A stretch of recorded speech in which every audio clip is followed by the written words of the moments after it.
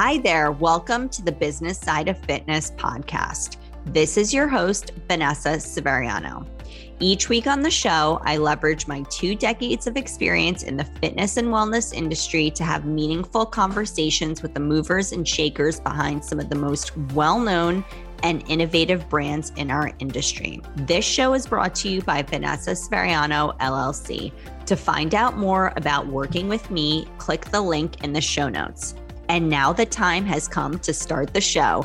Everyone's got a story, and it's time to hear from this week's guest.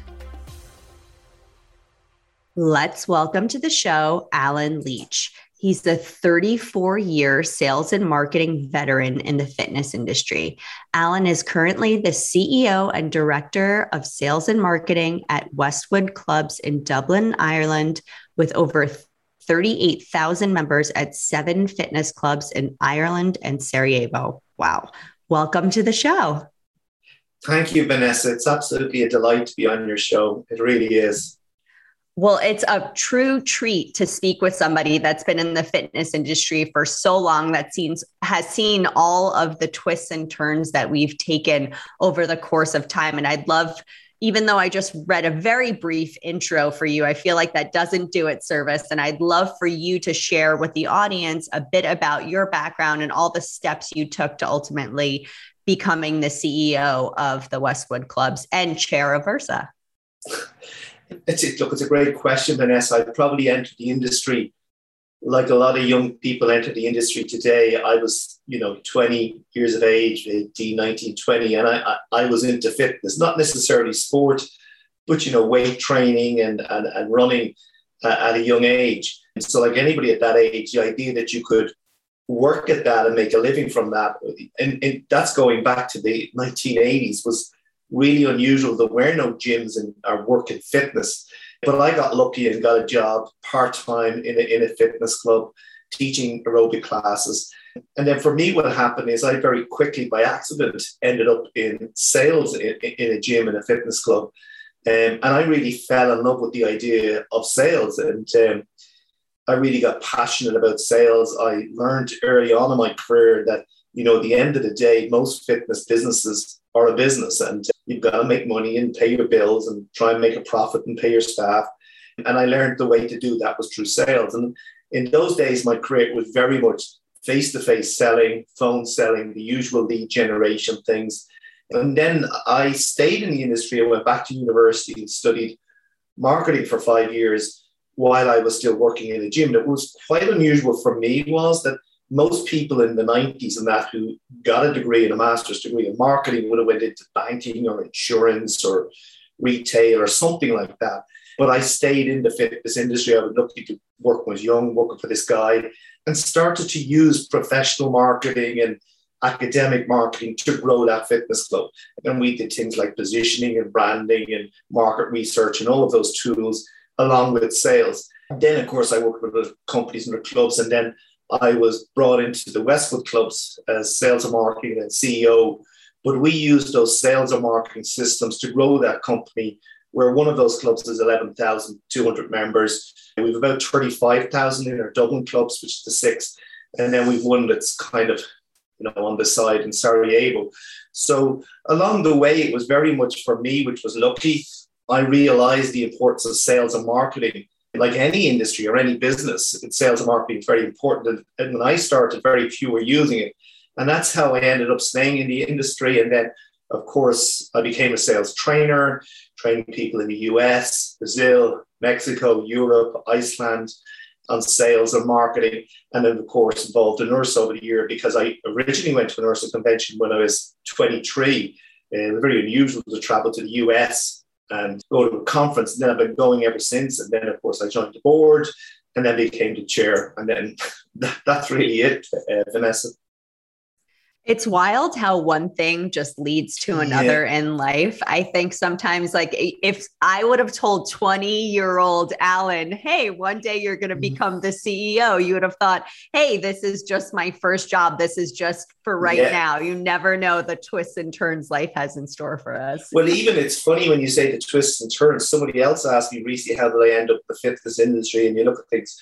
And I remember being in a bookshop at 16 or 17, And on the shelf was the book Pumping Iron with Arnold Schwarzenegger on the cover. And I remember looking at that book and just being, wow, you know, in those age, every young guy, 16 or 17, wants to look like Arnold. And that's how I got into weight training. And as you say, one thing leads to another. And then I was a member of a gym. And then somebody said, we're looking for somebody. And one thing led to another. And yeah, and that's what happened. And as I say, I was lucky enough to end up in a fitness club where sales was part of what they did. And I got good at it and liked it. And yeah, one thing leads to another. And Alan, you have all of this experience working with international teams, and you've worked with so many different types of personalities, different cultures. What are some common misconceptions around sales in the fitness industry that you've come across? Well, obviously, some of the misconceptions are, number one, that you don't need sales, which is just ludicrous. You know, some people believe that everybody, the day they wake up in the morning and decide, I want to be fitter, healthier, and stronger, they're just going to grab their credit card, run to the nearest fitness club, walk in the door, say, there's my credit card, get me started. It would be a lovely industry if that happens. But unfortunately, the product we sell needs to be sold. You know, people don't like exercise, let's be honest, and it's very intimidating to walk into a gym. It's embarrassing, and you need sales. The other thing is with regard to myths, and it's funny, when I studied sales and marketing, I didn't study the fitness industry. I robbed a lot of what was done in other industries, insurance, motor industry. I studied people like Brian Tracy, Tom Hopkins, David Sandler, and literally took their sales principles and applied it to the fitness industry. And that hasn't changed, Vanessa, in 30, 40 years. We still use this professional selling. And I would say to anybody, whether it's an influencer on the line, starting a small business, somebody who's doing coaching online, opening a ladies only gym, opening a big gym, building an empire, it's this idea of professionalizing what you do. If you're going to be involved in sales, do it professionally. If you're going to do marketing, do it professionally. If you're going to manage a business, manage professionally. It's not like years ago where it was just a hobby in the fitness industry. Now you're competing against players who use professional marketeers, professional salespeople, and professionally qualified managers. But as far as the myths of selling, thinking that you can just open a business and you don't need to influence someone's decision to buy your product or not is just ludicrous. The other myth I would say is this idea that sales is bad. It's not. I mean, what you're really saying to somebody is when you're a professional salesperson is saying, look, you want to get in shape, whatever that may be, Vanessa, maybe you want to lose weight, you want to tone up, you want to get fit, you want to be stronger, you want to be healthier. A good salesperson is saying, okay, Vanessa, here's ideally what you would need to do to achieve that. You have lots of options, you have lots of clubs, and a good sale becomes the first part of the service where you're showing somebody you can help them get into shape.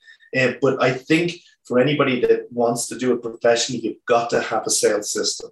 Now, whether that's a system of David Sandler or Tom Hopkins or Alan Leach or Casey Conner, whoever, the most important thing is to have a system and internalize that into the way you run your business. And that applies whether you're a personal trainer on your own, whether you own a personal training studio, whether you have a huge, big fitness club. I would say this over and over again, have a system that is managed 365 days a year, and you'll be more than successful. Alan, that's such a good point. Like we need a process around our offerings and our services. I think so many of us in the industry are like, well, I'm just out here to help people. And so if I post enough about it on Instagram, you know, the sales are just going to happen. And, you know, I'm going to get a big amount of followers and then they're going to, and it's ludicrous when I say that out loud, but I have literally spoken to people that is their mindset. And you make such a good point about professionalizing ourselves and our industry, because let's face it, now there are big corporations involved in the fitness business. Amazon is a player coming to the market with wearables. Apple Fitness, think about their marketing teams and their level of professionalism. Even though we're not necessarily directly competing, that is the level of professionalism that is entering into our industry. And we have to stay on top of what we're putting out there in our sales and marketing. Yeah, and that's it. I mean, the industry is relatively new when you compare it to many other industries, but like any industry that moves along, it will get more professional.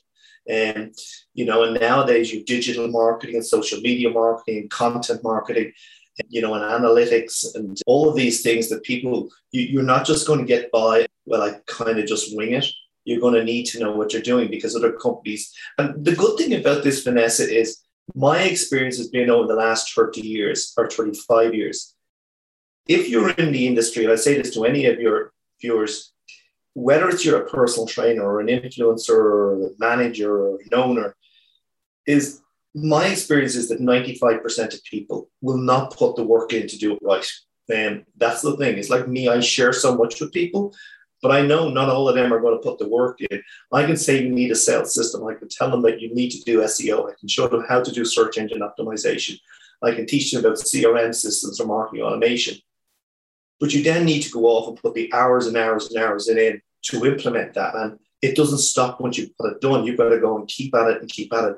And my experience is that most people won't do that. The good news is for those that are prepared to put the work in and do it professionally, they're practically guaranteed success. They're just guaranteed. If you do the things that need to be done, you're going to be successful, because in most cases I see your competitors are not going to do it.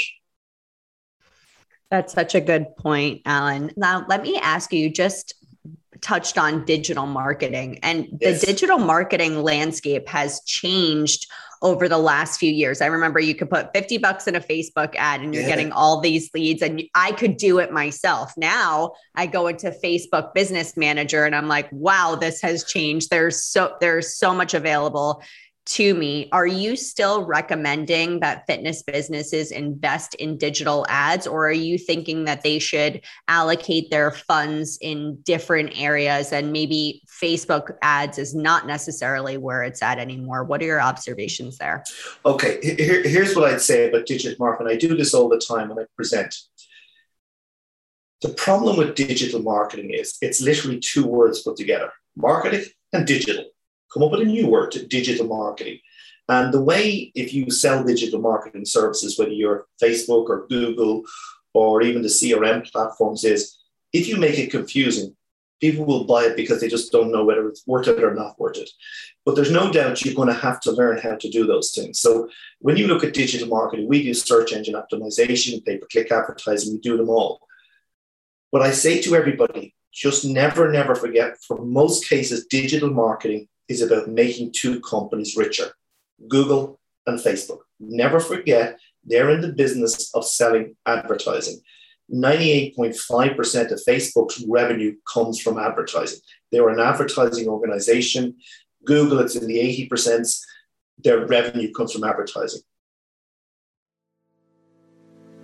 86% of U.S. adults taking virtual exercise classes plan to continue doing so as gyms reopen. That's a huge opportunity for anyone looking to launch or expand their virtual fitness offering.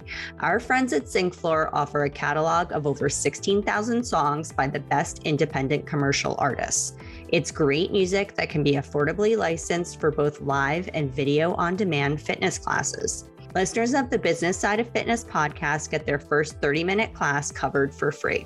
Just go to fitness.syncfloor.com. Link in show notes.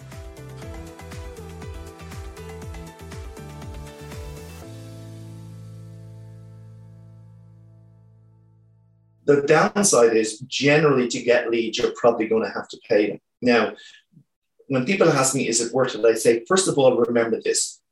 Only you can decide whether it's worth it. You've got to decide how much you pay, how much it's costing you per lead, and how much it's costing you per member. And that's where a lot of people don't do the work. You need to measure those KPIs very, very closely, so that if you find out that it's costing you, and this can happen, it's happened with clubs I know, $80 or $90, let's say, to get a lead. Well, then you say, well, if it's $89, $90 to get a lead, that's just a lead. And you're only getting 20% of those leads that visit your club, and then you're selling to 70% of them. You could find out very easily that you're paying more for the leads and the memberships than you're actually making from the member. So you do need to keep an eye on your figures. But I don't think you can get away from the fact nowadays is that you're going to have to get into bed with Google and Facebook generally to generate leads. My advice to anybody when it comes to digital marketing is this: build your own database, build your own database, build your own database. Become a Google, become a Facebook. There's 1.2 million people in Dublin City. We have 330,000 leads in our database. So our goal was always to have as many of them in our database as possible, so that when I decide to target those people with SMS marketing or email marketing, I don't have to pay Google or Facebook.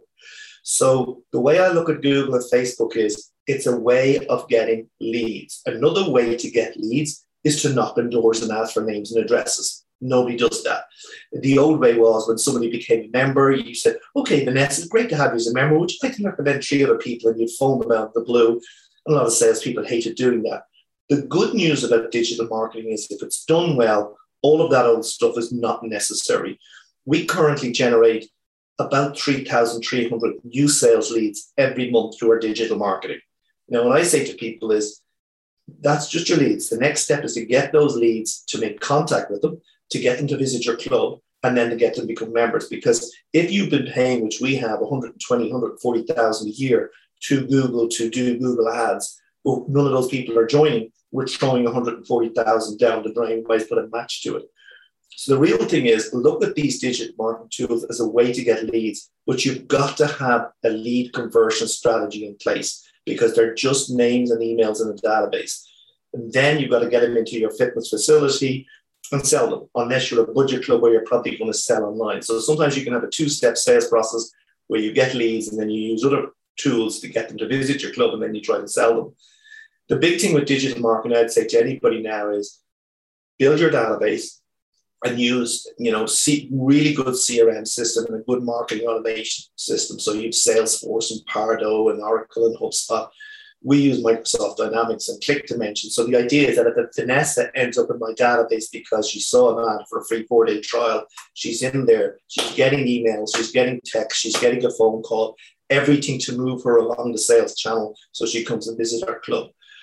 But I don't think you can get away from the digital marketing today, because, most fitness clubs, their market is geographical in nature. They're within a 12 to 15 minute radius of their club. You can do mass advertising. It's fine. It can work. But I don't think you're going to get away from digital marketing. But you're 100% right. When you look at these digital marketing platforms, Facebook and Google, they are self-administered advertising platforms. They don't do it for you. You're going to learn. But look, I say to anybody, I do this all the time. When Facebook came along, I go to Amazon, I buy the 6 best books on Facebook advertising. I read them from back to front. I like the hell out of them and learn everything possible.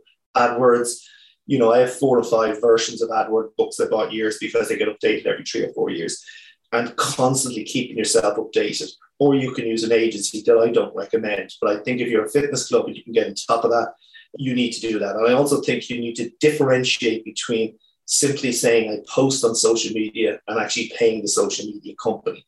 Some people can be very, very good at it when they're posting for free and they build up a following, and that's fine. Other people, if you really want to get those leads, you're probably going to have to pay these companies. But always have the end goal to own your own database, because when you have 330,000 leads in a database, I can decide to just target them. Like if you look at, we dropped to 24,000. We were in lockdown for 9 or 10 months. We dropped to 24,000, 33,500 in Dublin. And we came back to 35,000 after COVID. And people ask, how did you do it? Well, I said, I started this project 25 years ago. And I said, 15 and 25 years ago, I was adamant. Every lead, every contact, everything went into a database that we managed and kept clean. So when we choose to target them, we can do it. So when COVID finished, it was very easy for me to say, December 2021, we're going to do a big campaign. We have all our salespeople in, because we have the most powerful asset. We have those leads in our database. Such good points, Alan, because I think that a lot of times people confuse, like we were talking about, a following on Instagram with a list that you can actually market to consistently. Instagram owns those followers. If Instagram shuts down, there goes your list. You have to move those people into your database so that you can continue touching base with them on a variety of different platforms. And you're right, the ROI on, the cost of digital ads has gone up and retargeting has been more difficult with iOS updates, but your ROI goes up when you have that sales process on the back end. Like it doesn't, the process doesn't end when you get a name and number. The process is just beginning. And I think when we look at things that way, it really helps. I told somebody once, I remember they were asking me about AdWords, and he used to work for me and he works for a competitor, and he was saying to me about, AdWords. And I said to him, Gary, if I walked into your club now and said, I've just been up at the shop, I stood outside the shop and I got the name of 10 people, I just stopped everybody, would you be interested in a free pass to Westwood Club? And I have the 10 names here and their email and telephone number. And I said, Gary, I'll give you those 10 names if you give me €600, which is about $700. Why would I give you would you give me €500? No. Would you give me €200? I said, would you even give me €60 for those 10 names and emails? He said, no. I said, people are actually spending €600 and €700 sometimes to get 10 leads on AdWords. So they don't actually know what they're paying. If I walked in with the list of names to you and said, I got them on the street, you wouldn't give me a couple of €100 for them, yet you're paying Google if you don't manage your AdWords campaign, your face campaign or campaigns properly. And you've got to have a system to convert those leads. You have to.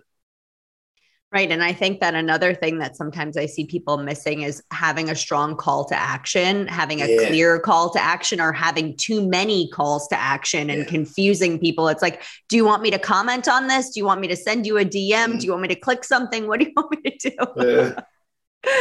So, Alan, I would love to hear from your perspective, just from working, internationally. How does the European fitness market compare to the American fitness market? I get that asked all the time. And it's funny because when you're presented to younger people, I say this all the time because I'm in the US a lot. I say, look, when you don't go to the US, you have this perception that they do everything fantastically. I said, look, in the US, it's like Europe. There are amazing clubs run really well that have been in business for 40 years and still continue to make massive profits and have a huge impact on the market. There are clubs that kind of get by, and there are clubs going bankrupt. It's always the same thing. And when you go to different countries, it's not as different as people think. They think it's different. It's not that different. What you do have is the penetration rates, if you listen to the figures and they're true, in the US, penetration rate is about 20% of the population go to a health club. In Europe, well, in Ireland, you'd have about 10 or 11%, the UK about 15%. And Europe is kind of odd because even when you see the world the way it is now, you have the East and the West and different countries. You can have countries at 1% and 2% penetration rates in Europe and other countries in Europe with penetration rates of 18 or 19%, because Europe is a collection of all these different countries. But as far as the goals people have, and I tell this over and over again, look, whether you're dealing with clubs in India or Australia or New Zealand or the US, we still have this thing that people are going to get in shape. They want to be fitter, they want to be healthier, they want to be stronger, they want to live longer.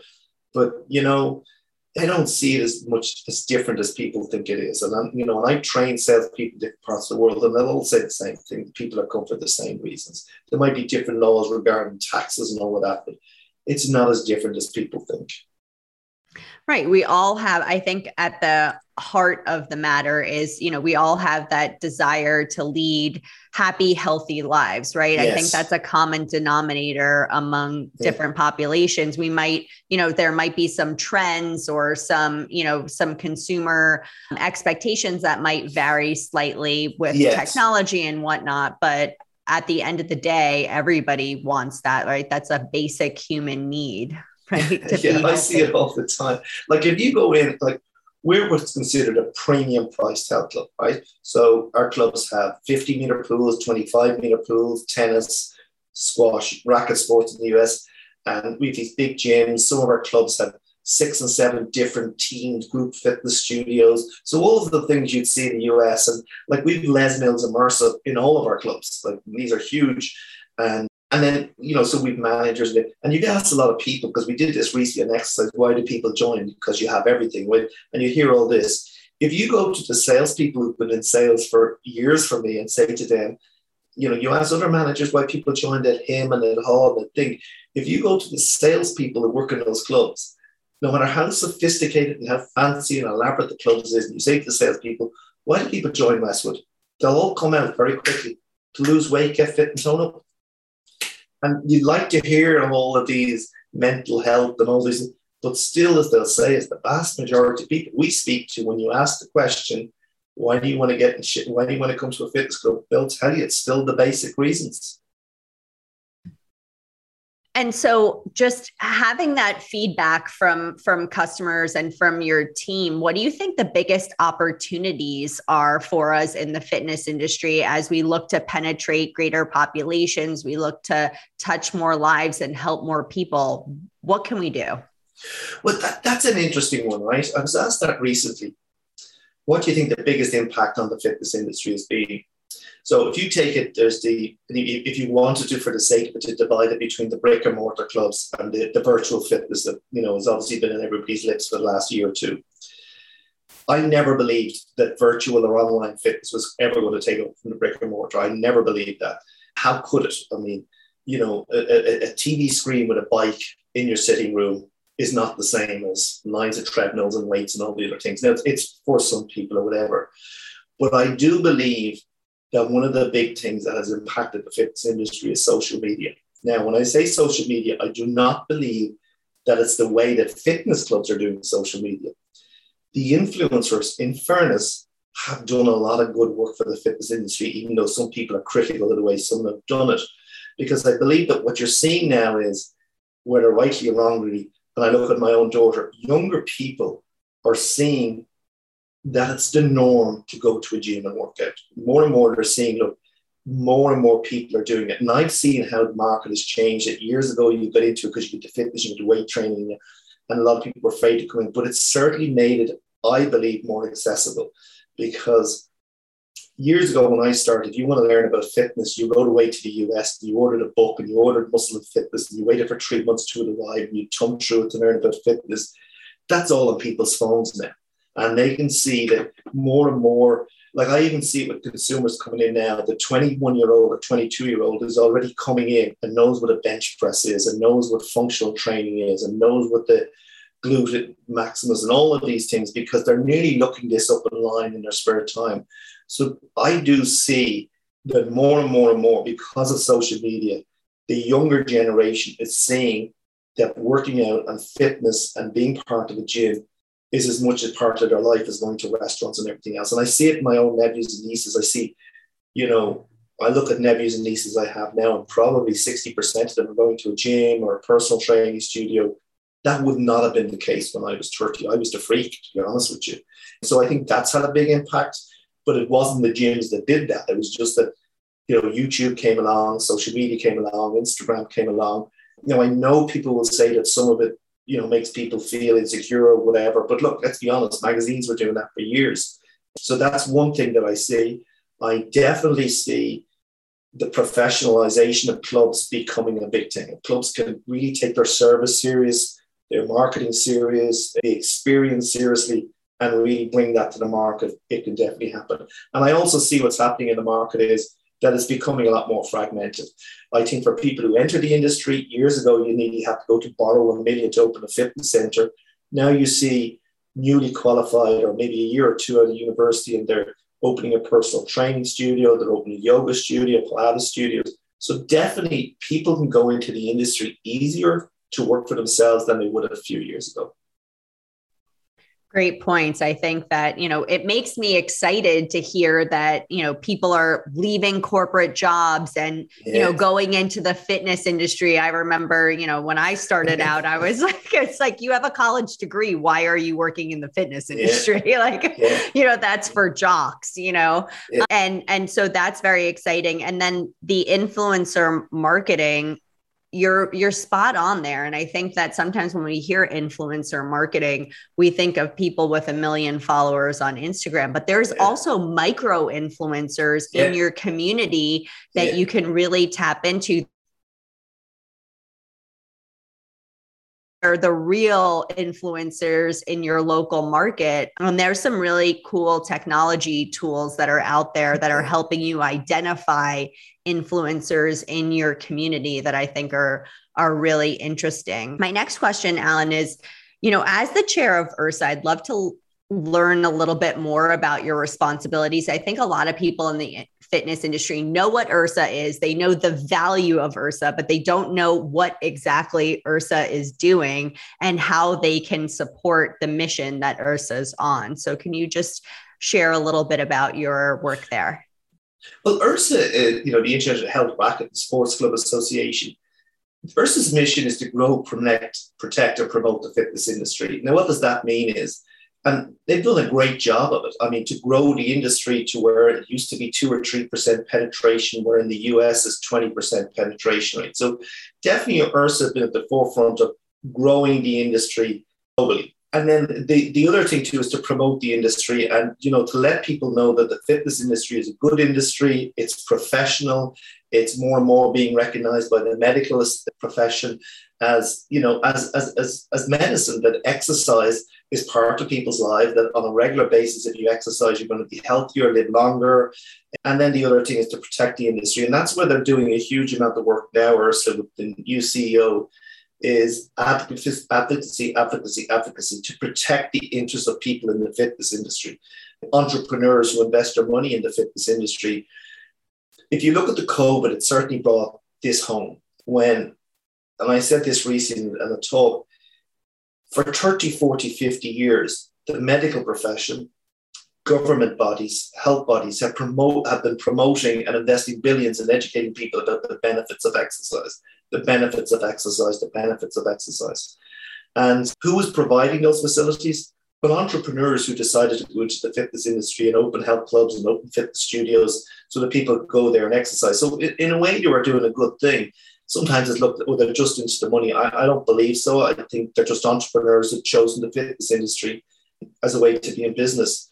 But when you look at COVID, when it came to the crunch, the one industry that was providing health and fitness services as far as, looking after yourself, really globally didn't get the support that they needed. They didn't get the support in certain countries from governments. Some of these businesses had to close for 8, 9, and 10 months with zero revenue and zero income. And, people working in the fitness industry are putting the dole.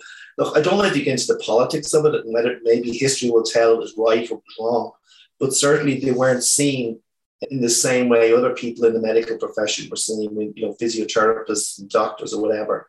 But IRSA is, it's a lot of tentacles. It's about growing the industry. It's about advocacy. It's about bringing together the global fitness industry that can come up with ideas to grow it, ideas to protect it.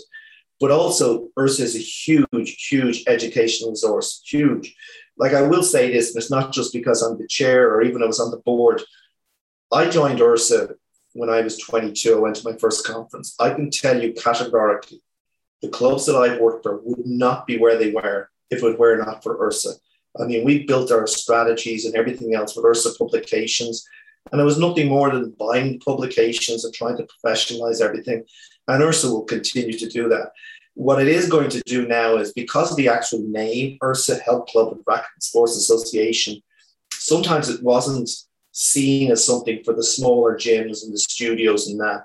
And they want to open up that tent because we're all in the same industry, whether it's, Mr. Jones with a local yoga studio or Mrs. Jones with a Pilates studio. We're all in the same industry and we're all part of this 4.2 trillion wellness industry. So IRSA's goal in the next, year or two will be to bring all of these people into the tent and for IRSA to be the representative body for those clubs around the world, and particularly to advocate for them, whether that's in better taxation or protection from laws that make things difficult in the fitness industry. And that's what IRSA is really about.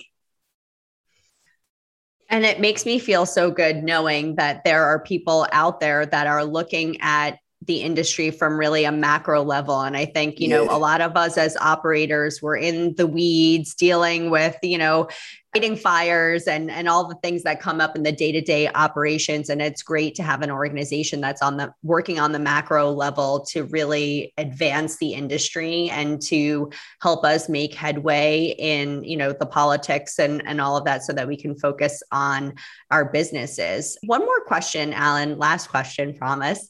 I think to a lot of people, they put sales and marketing in the same bucket, but sales and marketing are not one and the same. They have to work in tandem to be very successful. But what would you say to somebody that doesn't really understand the differences between sales and marketing and how they need to work together? Fantastic question, Vanessa, because That happens all the time. I present all over the world, and I'm talking about people who are very successful and very wealthy. And when you use the word marketing, they think it's sales and advertising, and it's not. You know, you go to university for 4 or 5 years to study marketing, because hopefully there's a lot more to it than sales. I'll put it to you this way. I went to university for 5 years to study marketing, and sales was never mentioned. You don't do sales training. You don't learn about the sales process or anything like that. There's another very good book called The Art of the Sale, where a guy went to Harvard to do an MBA. He was a journalist. He wrote the book because he discovered after doing a primary degree, being a journalist and doing an MBA, how can you churn people out of Harvard after an MBA? You never once discussed the sales process. So he wrote this book. But I think the main difference is when you look at marketing, marketing is really everything that you do that influences someone's decision whether to buy your product or not. It's also everything you do that influences someone's decision whether to continue to buy your product or not. When you look at it like that, you'll see that marketing is the pricing. Are you charging the right price? Have you got the right products? Are you in the right location? How are you positioning the market? So you look, you've got 10 competitors. Are you doing something to make sure that you stand out from those competitors? Budget club, boutique club, family club, you're the premium one. The ideal way to be is to do everything in your power to make sure you're just different. You don't have to be the best, just different for a large enough segment that will want to pay. You're going to be looking at segmentation. You're going to be looking at targeting. What's happened in marketing is they talk about the marketing mix, you know, the price, the promotion, the place, and all of this. What's happened is marketing has become a 1P function, which is promotion. And everybody thinks marketing is just promotion and advertising and special offers. It's ludicrous. That's not what it is. Sales, on the other hand, is really for most people talking about, you know, your communication face-to-face with public. Like I'm talking to you, or we talk on the phone. It's your ability to get somebody to buy a product. So they are different. My advice to people is, and it's probably why we have been successful. I'm the CEO of the company. I'm a marketeer and I'm a salesperson. So I never have a problem of those two things. And I never realized that until recently when someone asked about it. You know, it was a seminar where I speak about how do you align sales and marketing? And I just couldn't understand the question because I've never had a problem aligning because I'm both. So, you know, one day I'm talking about positioning and branding, and then I'm training the salespeople, and then I'm getting involved with digital marketing.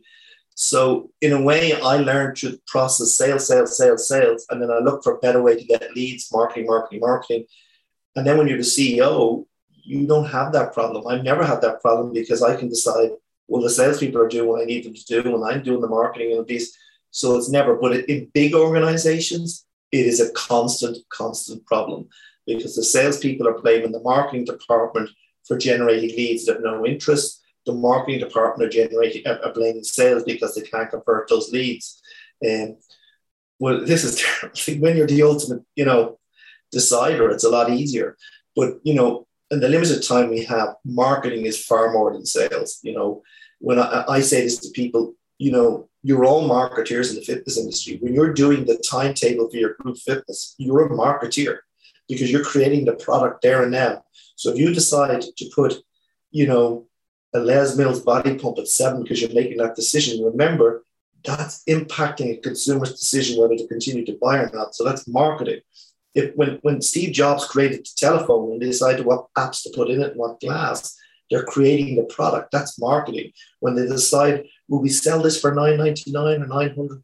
That's marketing. They do a lot of research to see what works. So when you create a product, that is marketing. And when you decide, well, will we sell this in all shops or just an Apple shop? That's a marketing decision. When all of that is done, then the promotional part comes in. So we have the product, we have what we're going to do. How do we promote that? That's another part of marketing.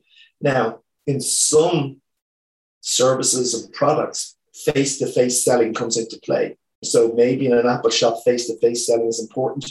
Generally in the fitness industry, face-to-face selling is going to be a part of it. So hopefully that gives you an idea of the difference. But marketing is far more than sales. I wish it was just sales, but you know, you're thinking about a lot more than just that end part when somebody comes in. But when you know more about marketing, you realize that after that sales, that's when in services marketing, that's when the marketing starts. So what's your reception like? How well do you train your staff? You know, what are the classes like? Are they right for the market that you serve? That hour and a half circuit class that you put on, Did you think about the market that you serve? You're targeting the deconditioned market, yet you're putting on an hour and a half class. They're usually marketing decisions in a normal services marketing organization. And you have to think about all of those to get them right so that people will continue to pay you. And then the other thing too, and I say this in marketing, the people you hire is marketing. You know, when you create a product and you decide what color will we make this, you're hoping that color will get people to buy more of this phone. Well, people are like the colors you put in a product. Are you hiring the right people? Are they service orientated? You know, all of this is marketing. And anybody that would have studied marketing would understand that it's far more than just sales. Yeah. Amen. And your people are an extension of your brand. And you're so right that the marketing process for, you know, it just changes. But once somebody becomes a member, then you want to, you know, go into NPS. You want to see, you know, go dial into your referral strategy. You're then focusing on increasing the lifetime value of the client. It doesn't, some people think marketing is just getting people in the door. No, it's so much more than that. And then they think like, okay, like just get people in the door and then we'll figure out what, you know, we'll figure it out from there. And then you're bleeding people out the back end. So you really have to, there's just like a continuum that never ends, really. The marketing never stops. No, so one of the things we do, we have an onboarding system. We call it our 6-day personal training plan. So you join the club, Vanessa, you're going to get 6 sessions for the training. Now we do differentiate. We say it's not really full personal training. It's an assessment. It's a 21-point results questionnaire where we talk to you about the results you want. We do program, we review it in these 6 sessions, and it's free with the membership. And that people would ask me, you provide that free, but what about the money you're losing in personal training? And I'd say, you just said it, Vanessa. The lifetime value of a member, I said, if we extend the average lifetime value by 1 month, it's 2.78 million euros. 2.78 million. So it says, when I tell you I'm giving that for free, I'm not. I'm hoping to get another nearly 3 million euros from it if I extend it by 1 month. And there's a lot of personal training to be sold to get 2.7 million profit. So really everything we do is this marketing, you know, like I'll give you an idea. If you join our club, you're getting an email immediately. I think it's set up whatever, 8 days or 10 days. I can't remember. It's all automated. Hi, Vanessa, just want to check everything's going well at the club. Did you get booked in for your free 6-day personal training plan? This is going to make a huge difference. We want people to do it. So the days of, you know, this myth that goes out there that gyms want people to pay and not use the club is nonsense. It's just nonsense. But to deal with the media so many times about that, we want people to use our clubs because if they use our clubs and they use it twice a week, 3 times a week, and they go to a class and they use your spa, they're going to stay. So we use marketing to get you to participate in what we provide. We're not charging you for it, but we know we're going to get it at the back end because that membership gets longer and longer and longer. Right. And we don't want people just coming in and paying the EFT on a monthly basis. We want them working with a trainer, buying a smoothie from the smoothie shop and all the things. And Alan, I'm sorry, I lied. That wasn't the last question. One more thing, because you just brought it up. You got the wheels turning over here. What are your thoughts on fitness services and fitness offerings, fitness clubs, using just automations to sell memberships as opposed to salespeople? I think in the boutique fitness space, this is more common where they're not necessarily relying on the front desk to make a sale, but I have kind of conflicting thoughts on it. And I would just love to hear your thoughts. Okay. I was asked exactly the same question earlier on. If you were a club that operates around 800 or 900 members, okay, small club, you're charging $30 a month or one of these budget clubs, you can't afford to have a full sales team. You just simply can't. You've made the decision that you're automating the sales process online, you're giving the prices, hoping to give you a name, and if they don't join, you can follow them up with marketing automation software. Like, you know, there's lots of different products out there now. We've made the decision that we're at the premium end. We charging nearly $100 a month for membership. We charge nearly a $700 enrollment fee. Okay, if we advertise that online and we try to sell it online, we just know 100% we're not going to sell as many memberships. It's not going to happen. So in our product, we're the premium end that relies very heavily on face-to-face selling. But if you look at our club with 11,000 members, we don't use front desk ever to sell membership. We have a dedicated sales team in all our clubs. So if you look at the biggest club, it'll have a sales manager and 5 salespeople. And you look, the next one down might be a sales manager and 4 salespeople. The smaller clubs with 3,500 members might have a sales manager and 2 salespeople. And they're busy generating new leads, or dealing with new leads and getting those people to join. And then we've got over 390 or 400 people to service those members. That's our model. That's the model we've chosen. It works really well and we're hugely profitable because of it. Then you have the budget end, which is charging, $10, $15. Well, that's fine. Why would they need it? There's the price. They're selling the price. The only thing I would say to most people who choose to go into the budget end, generally, and this is in every industry, there's usually room for one player at the budget end. Now, I'm talking about any industry, never mind the fitness industry. So people that think they're going to go in and take on Planet Fitness charging budget prices, the likelihood you'll last is very, very slim. They have just got the economies of scale. They've got a huge brand. They do it really, really well. And they've got a great reputation. They do it really, really well. But generally in industries, there's a lot of room at top for premium players that do it well. So that's the first thing. The next thing that I'd say to you is there's a massive, massive difference between professionally trained salespeople who see it as a career, read all the sales book, go to constant training, and have a really proven sales system and use that 365 days a year. There's a massive difference between that and people that just call them salespeople, salesperson. So I've gone into clubs where we have salespeople. They've never had training. They don't know what they're doing. You walk in, here's the prices, show you around. That owner thinks sales doesn't work because they hired 2 or 3 salespeople who put that I did sales on my resume and they gave them a job. But generally, you need to understand that what we have is salespeople that are going through 4 to 5 weeks of sales training per year. They're going through a full week of sales training before they ever tour anybody. We have sales managers that know that system backwards. They've come up through the system, so that works for us. So it's difficult to say which is best because I've heard people, well, sales didn't work at our club, and because they hire me afterwards and they say, well, what sales training did they go through? They didn't go through any. Well, then they weren't really salespeople. They were just someone you called salespeople. And then, reception doing it over a counter, look, that doesn't work. It just doesn't. The sales process. And the other thing we do as well is, and I've done it for years, I don't study the fitness industry for any of these things. I look at other industries. For service, I look at Disney, I look at Ritz-Carlton, I look at all of those organizations and implement it into what we do. For sales, I look at Tom Hopkins, Zig Ziglar, Brian Tracy, all of these people, and the top sales organizations, insurance companies, car companies. And we take what they do and put it into our organization. But I don't really go out and look at what other fitness clubs do when it comes to management. I might rob designs or clubs or whatever. But look, all I can say is in our organization, we would be out of business in the morning. We didn't have a sales team. We just wouldn't be around. Just unheard of. And would we have ever recovered from COVID? No. I mean, we've gone from, in 7 months, after being closed for 10 months, we're back to way above COVID figures.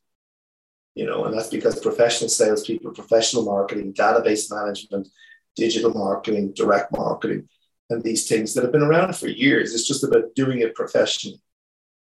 You're so spot on. And you can't skip the step of investing in your team and then expect outrageous results. Basically, a lot of businesses are running with glorified front desk people and calling them a sales team, but they don't have, it's not that they don't want to follow a sales process, but they just don't know because they're not taught, and they need to be led in a way that can really produce results. And if you're not willing and you want to take that shortcut, then you can't be surprised when you don't get results and it doesn't work. I mean, it's a no-brainer there. But I look at sales like Vanessa, 4 things. 1, a sales system, a proven sales system that's documented. It's in manuals. It's been tried and tested. Whether you purchase one from Alan Leach or Casey Conrad or David Sandler or any of these, you have a sales system. The second thing is you provide huge amount of sales training. With those systems to be effective, you're going to be training on a regular basis. You get it right, we train you again, and we train you again. And that's why a lot of our employees get snapped up by Salesforce and HubSpot and Oracle. They work for them all because they get so much training.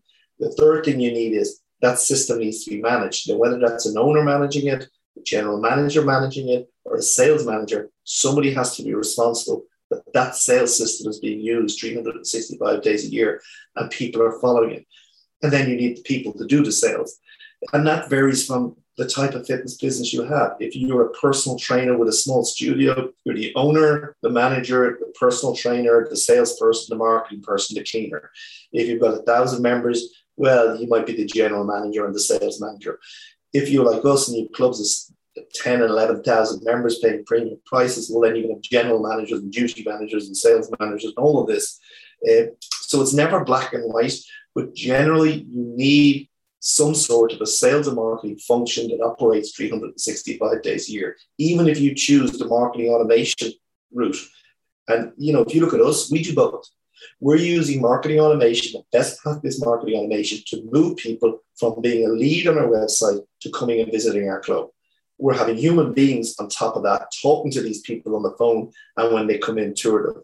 And when they join, we use marketing automation for service communication, as well as human beings, because when they work together and they're done with an end goal in the mind, well, then they work well.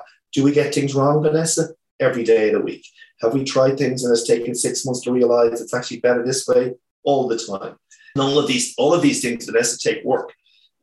I've seen people, I bought a marketing automation system. I said, when you get the marketing automation system that you're just about to pay $100,000 a year for, they don't write the emails for you. They don't set out the workflows. They don't know your customer. You have to do all of that yourself. And it's like search engine optimization.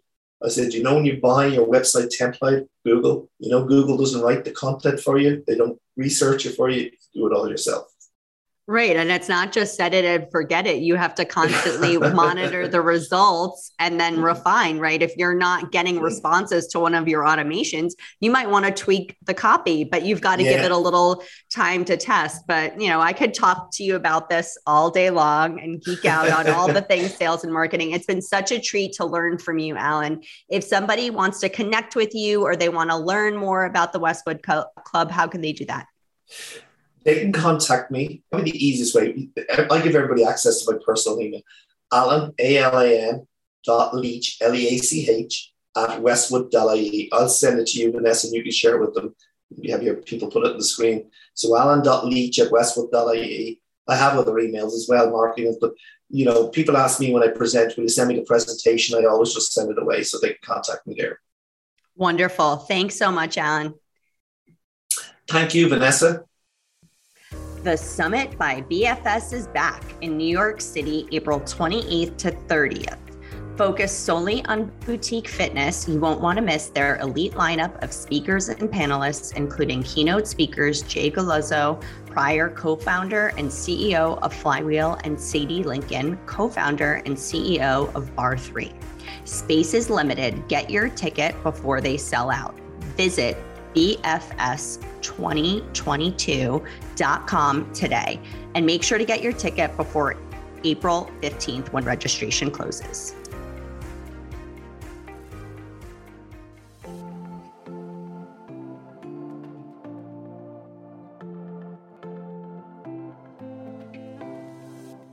Hi, everyone. This is your host, Vanessa Severiano. Thanks for tuning into this episode. If it brought you value, please subscribe, review, and share the Business Side of Fitness podcast. If you'd like to learn more about working with me, please click the link in the show notes. Thanks again for listening, and I'll catch you on the next episode.